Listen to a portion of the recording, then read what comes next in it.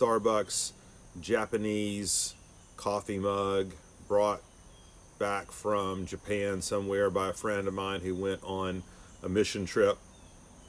It's one of my favorites. I hope it's one of yours as well. We are in Revelation chapter 1, verses 9 through 20. I'm going to read this passage for us. It's, and I think I mentioned this yesterday, the most vivid, real,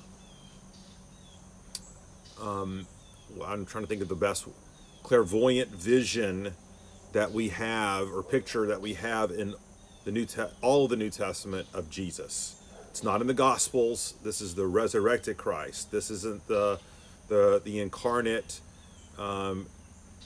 earthbound Jesus who died on a cross. This is the almighty risen. And John is going to tell us about his encounter with him. So let me read and we'll pray and we'll dive in. I, John, your brother and partner in the tribulation and the kingdom and the patient endurance that are in Jesus, was on the island called Patmos on account of the word of God and the testimony of Jesus. I was in the Spirit on the Lord's day, and I heard behind me a loud voice like a trumpet saying, "Write what you see in a book and send it to the seven churches, to Ephesus and to Smyrna and Pergamum and to Thyatira and to Sardis and to Philadelphia and to Laodicea." Then I turned to see the voice that was speaking to me, and on turning, I saw 7 golden lampstands. And in the midst of the lampstands, one like a son of man, clothed with a long robe, and with a golden sash around his chest. The hairs of his head were white like wool, like snow. His eyes were like a flame of fire. His feet were like burnished bronze, refined in a furnace, and his voice was like the roar of many waters. In his right hand he held 7 stars. From his mouth came a sharp, two-edged sword, and his face was like the sun shining in full strength. When I saw him, I fell at his feet as though dead. But he laid his right hand on me, saying, "Fear not, I am the first and the last and the living one. I died, and behold, I am alive forevermore, and I have the keys of death and Hades. Write therefore the things that you have seen, those that are and those that are to take place after this. As for the mystery of the 7 stars that you saw in my right hand and the 7 golden lampstands, the 7 stars are the angels of the 7 churches, and the 7 lampstands are the 7 churches. Let me pray for us. Lord, bring this picture of yourself alive to us. What we're really asking when we pray that is to bring yourself alive to us. Help us to see you clearly, and thus to be transformed and changed by that. And so, Lord, we lift up our time. In your name we pray. Amen. A couple of things to note that I don't think are the primary points of this passage, but I think are just noteworthy nonetheless. One is, note that John is writing, and he says that he was in the Spirit on the Lord's day.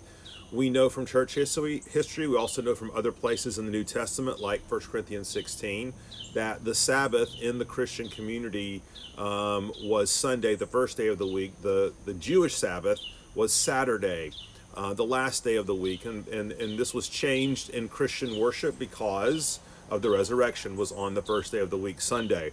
And this was the time that Christians would punctuate their lives in community together as a rhythm to gather together. Well, obviously, John can't do that. Just like many of you during this COVID season, he is, maybe you feel like you're proverbially on your island of Patmos in a rock quarry all by yourself.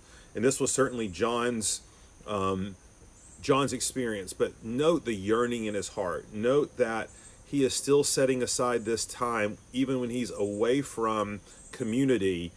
And you can just tell he longs so much to be with God and his people that he's still setting aside that time, even when he's on an island, even when he's by himself, to commune with God, to pray for these churches, to receive these visions. And so just an interesting note, something we can emulate from John's life. Second thing that's interesting is that Jesus tells John to write what he's about to see in a book and send it to the 7 churches.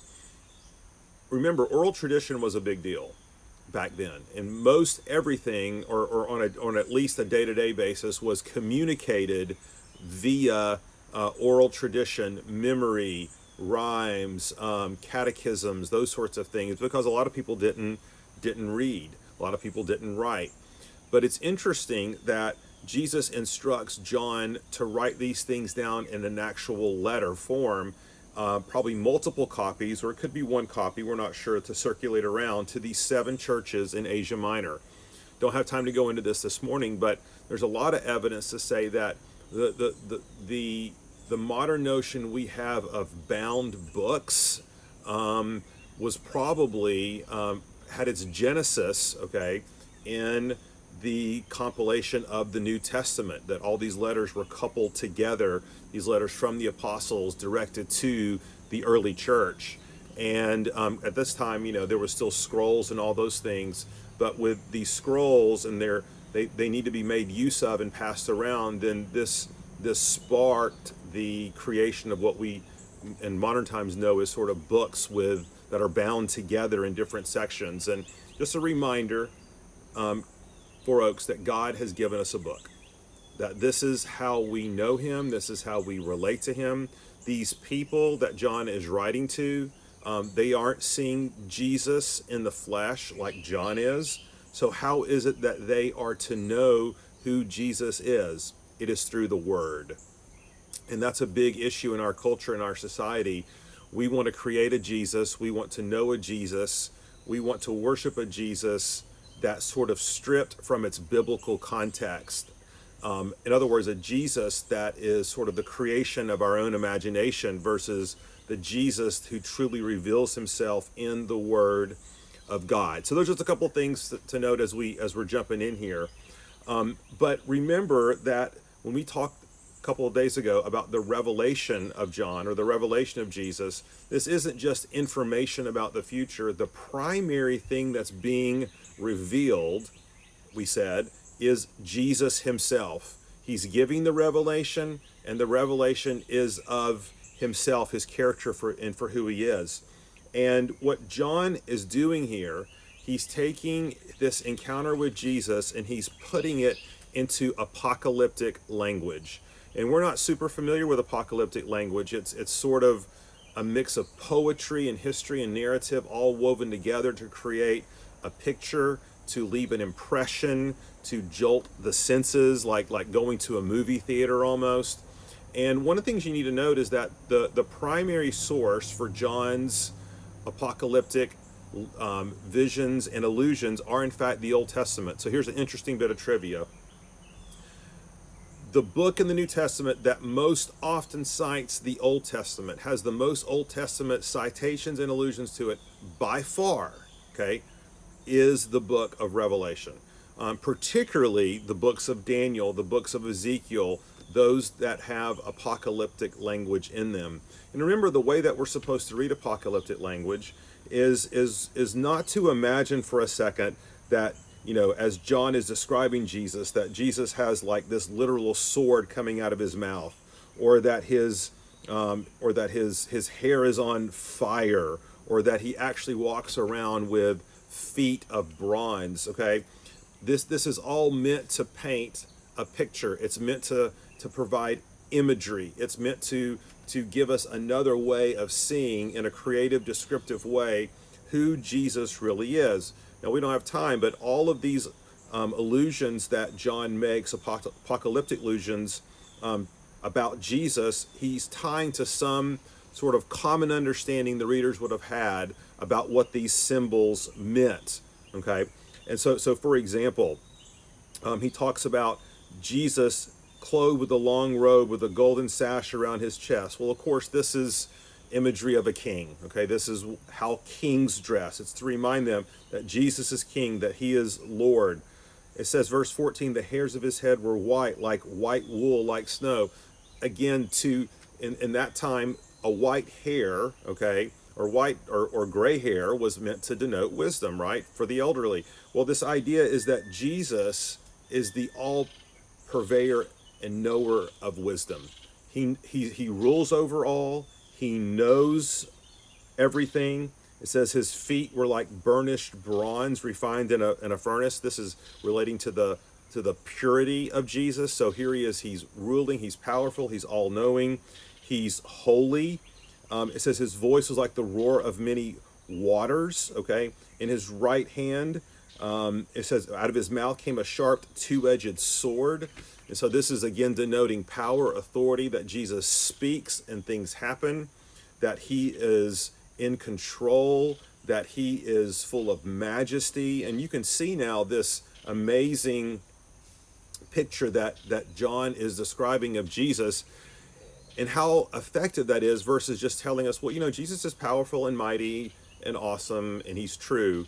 He's giving them imagery that they would have related to, and it comes alive. He's painting a picture. Now, a good study, if you want to do on your own, is take Scotty Smith's book or the G.K. Beale commentary that we've been working with. And there's some exposition on these things. Where in the Old Testament is John drawing from? What allusions is he referencing in Daniel and Ezekiel and the other prophets? And it gives us a much deeper, fuller appreciation. And remember how important this would have been, okay, for the readers, because they were living in a context where everything seemed out of control. There was a literal sword picked up against them. There was a literal king allied against them. But John is setting that opposite to who Jesus is, and he's showing them who's the true king, who's truly in control, who truly speaks with a powerful word, who is truly eternal. And one of the things I think to note about this vision, and this is I think would have been incredibly comforting to them.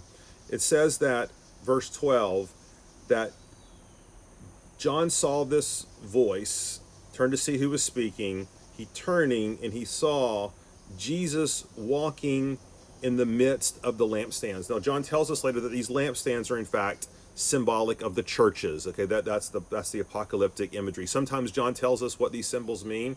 Other times they don't.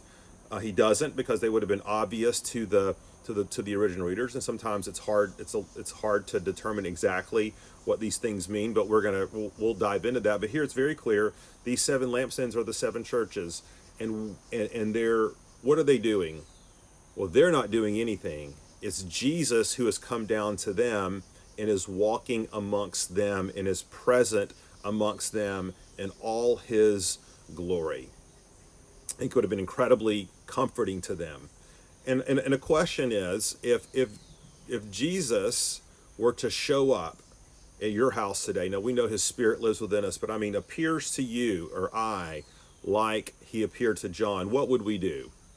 And I think we would do exactly what John did. Look at verse 17. When I saw him, I fell at his feet as though dead. We would be hugging the carpet. We'd be eating the tile on our kitchen floor, right? We couldn't get low enough, and because we were recognizing who Jesus is. And it reminds us Jesus is not to be trifled with. Jesus is not just our co-pilot, our fishing buddy. Jesus is the King of Kings and the Lord of Lords, and we are to live lives of awe and worship to him. At the same time, we know that he's also Emmanuel, God with us, and this is what we see in verse 17 when Jesus lays his hand on John and says, "Fear not." In other words, it's okay, John. I've died for you. I've made a place for you in my kingdom. You're now one of my priests, and so come with me. I've got some important things to show you as your risen King and risen Lord. And so again, all of these things are meant to have a very personal tie-in to us. And what we're going to see, okay, is in these next admonitions to the churches. So the next 7 days, we're going to look at the admonition or the word to each of these churches. What John does, he takes a piece of that imagery of Jesus, okay, and he applies it to a specific pastoral need that the churches have in their context. So for example, in chapter 2, he's writing to the church in Pergamum, And he talks about the words of him who has the sharp two-edged sword. Well, church in Pergamum, needed to be reminded, okay, of the truth of God's word. They need to be reminded of the power of God's word. And so John takes that aspect of Jesus's character and applies it specifically to that church. And he does that for all the churches. And a reminder for us that theology is far from irrelevant and esoteric and distant from us, although it could be treated and taught that way. That's not how it's meant to shape our spiritual lives. That the more grounded we are theologically, the more knowledgeable we are biblically, as we're going to see in this book, the more we can truly apprehend and know who Jesus is by the power of his Spirit. Guys, we can hardly do service to this text in here in these 15 or 20 minutes. So I encourage you to go back through, use some of your resources that we've recommended to you, and begin to do word studies, picture studies on these allusions, where they come from, what they're telling us about Jesus, and as well what they mean for us in the context of our lives. And that's where we're going to pick back up tomorrow, same time, same station, as we look at the church in Ephesus. Let me pray for us, and we'll go about our day. Lord, help this vision of you, Jesus, to be ever present in our hearts and minds today. Let it be the well that we draw strength from. Empower us with your Holy Spirit. Go before us now. In your name we pray.